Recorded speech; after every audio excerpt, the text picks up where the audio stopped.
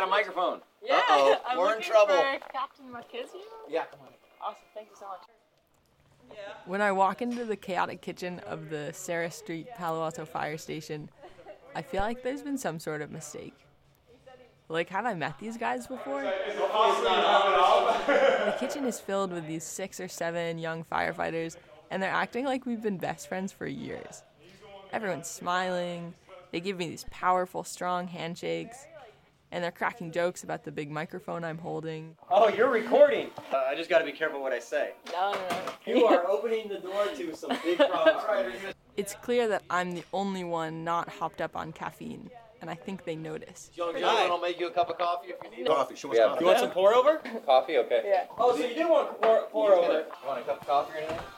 Someone enters the kitchen, and I hear a sudden burst of electronic music, and I wander over to check it out. Yeah. This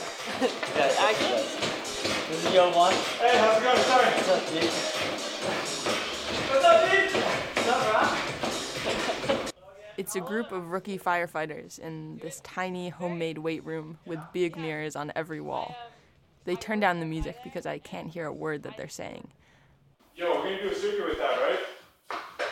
We're going to do a circuit, right? No, we already did one this morning. Oh, come on, man. This guy's doing a challenge right now. So, actually, you two are doing a challenge. What's the challenge?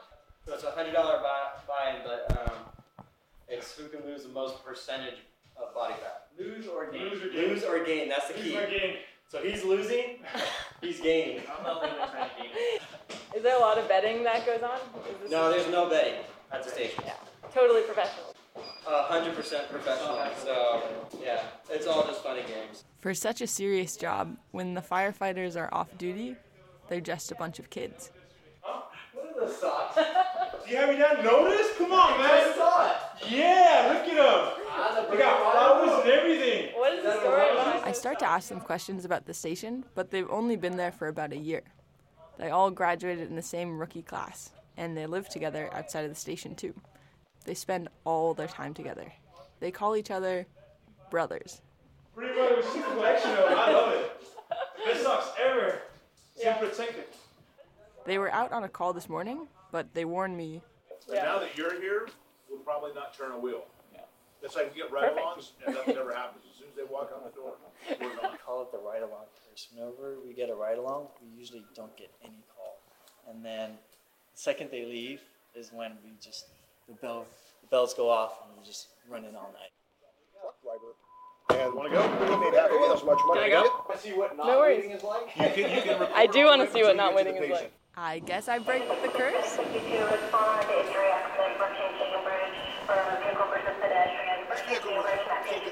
Everyone's throwing on their gear and tossing equipment over my head, and the radios are blaring, and the phones are ringing, and that beeping, it just keeps going. A job as a Here we go. truck driver. And Want to go? he made half as much money. Patient is still on the ground at the female Winter 30th and standby to determine any updates on injuries. That's Mike. He'll be driving. Hi, Mike. First day driving. That is not what one wants to hear on their first ride. You'll go right here. I'm tossed into the jump seat in the back. They have to boost me. Seatbelt. There's earmuffs right up there so you can hear because it's going to be loud. Sorry, I gotta put my pants back on. Put my pants back on. Within seconds, the lights and the sirens are on, and Mike, the first day driver, is cruising down El Camino Real.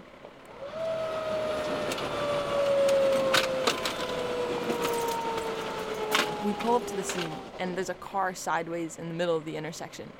And there are a handful of worried-looking people with their arms over their heads, looking around wondering what to do. This all seems really bad. A woman lays face down on the ground in the middle of the street, not moving. Right before Mike rushes out to help, he shouts to me, You can't record though.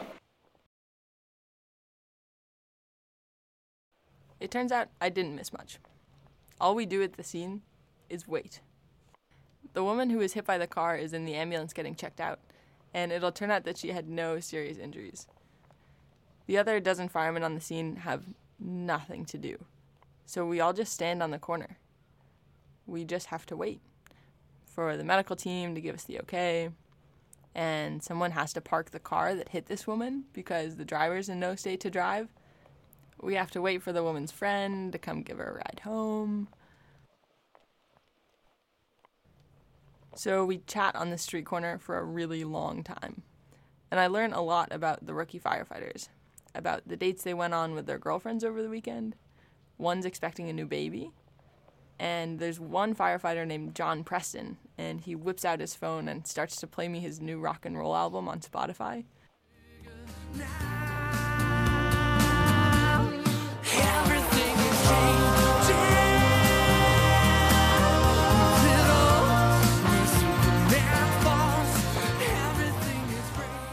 Back at the station, the crew is busy unloading their equipment and filling out paperwork. I wander around the garage. I talk to a dozen firemen in the garage, and they all tell me the same thing. You gotta talk to Barry. He's like this all-knowing, all-seeing eye. Yeah. Here's your guy you want to talk to. This guy's Barry. He's been in the service for 40 years, so he knows about waiting.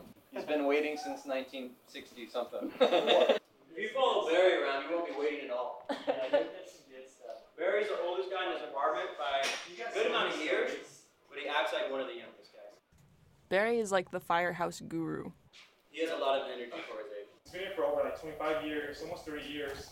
He probably has more time in the department than our ages, I think. I'm gonna go try to talk to Barry a little before I leave, but nice to meet you. I go in search of Barry, and I do find him at the kitchen table. Only he's asleep. And he's just sitting there. And he has a magazine in his lap, and he's just knocked out, and I don't really know what to do. So I take a seat next to him, and I wait. But luckily, someone walks through the door and sees my predicament and wakes Barry up with a question. What did you do last night, Barry? Smile. Barry, did you... Before or after I got kicked out of the bar? That's Barry. He wakes up fast, which is a good quality in a fireman, I guess. Were you riding backwards on Newland's bike again? The guys make fun of Barry for a while for getting them kicked out of the bar. But eventually they leave, and then it's just me and Barry. My dad was a milkman. Who's a milkman? Yeah. I used to have to, when I was a kid, I used to have to go to work with him every Saturday. He'd drive the milk truck, and I'd run the milk up to the doors. It was probably good for him. It gave me some work ethic, and it was good for me. I mean, it was good for him because he didn't have to, all he had to do, on Saturday was drive the truck, and I ran the milk up to the doors. So that was a good deal for him. I mean, very few people leave this occupation to do something else, unless they retire, And then there's some of us who can't retire. You ever think about it? Yeah, I think about it. I just don't want to. I mean, I know, I know eventually it's going to, there's not a lot of people that are 66 years old running around doing this work, but I'm probably the oldest guy in the county, I think. I think I'm probably the oldest firefighter in the county. I ask him why he stuck around all this time, with the 4-day shifts, and the constant alarms, the trauma, the up and down of the adrenaline. Even when the calls just turn out to be listening to music on a street corner, you have to ride to every call being prepared for the worst. No matter how boring it may turn out to be. I mean, the work we do is actually significant. I mean, every day we get to go out and do hands-on making people's lives better. Everybody says, well, the attributes of a firefighter, you have to be strong, you have to be brave, and, it's actually the biggest attribute of a firefighter is compassion. It really is. It's compassion for people that we go out and help every day, and compassion for each other. And we got, all of us have been through stuff in our lives that, our personal life resembles a train wreck at some point. So you get, compassion from your fellow. I wish I could trade places with them. Really? Oh, absolutely. Be young, just to be starting all over, I'd do it in a heartbeat. Yeah. I guess it's like, can you do this for 30 years, right? It's like the biggest question. Do you see yourself doing it? We've already been here for 5, and it's gone like that. Time goes fast here. Some departments have a limit to as far as how old you can be. I don't think we have a limit. It's a great job. I've been doing this for 40 years. I can't walk away from it. Yeah. 60. Barry will die here. I'm 66 years old, and I can't do it. I just can't walk away. It's a long time. Yeah, it is.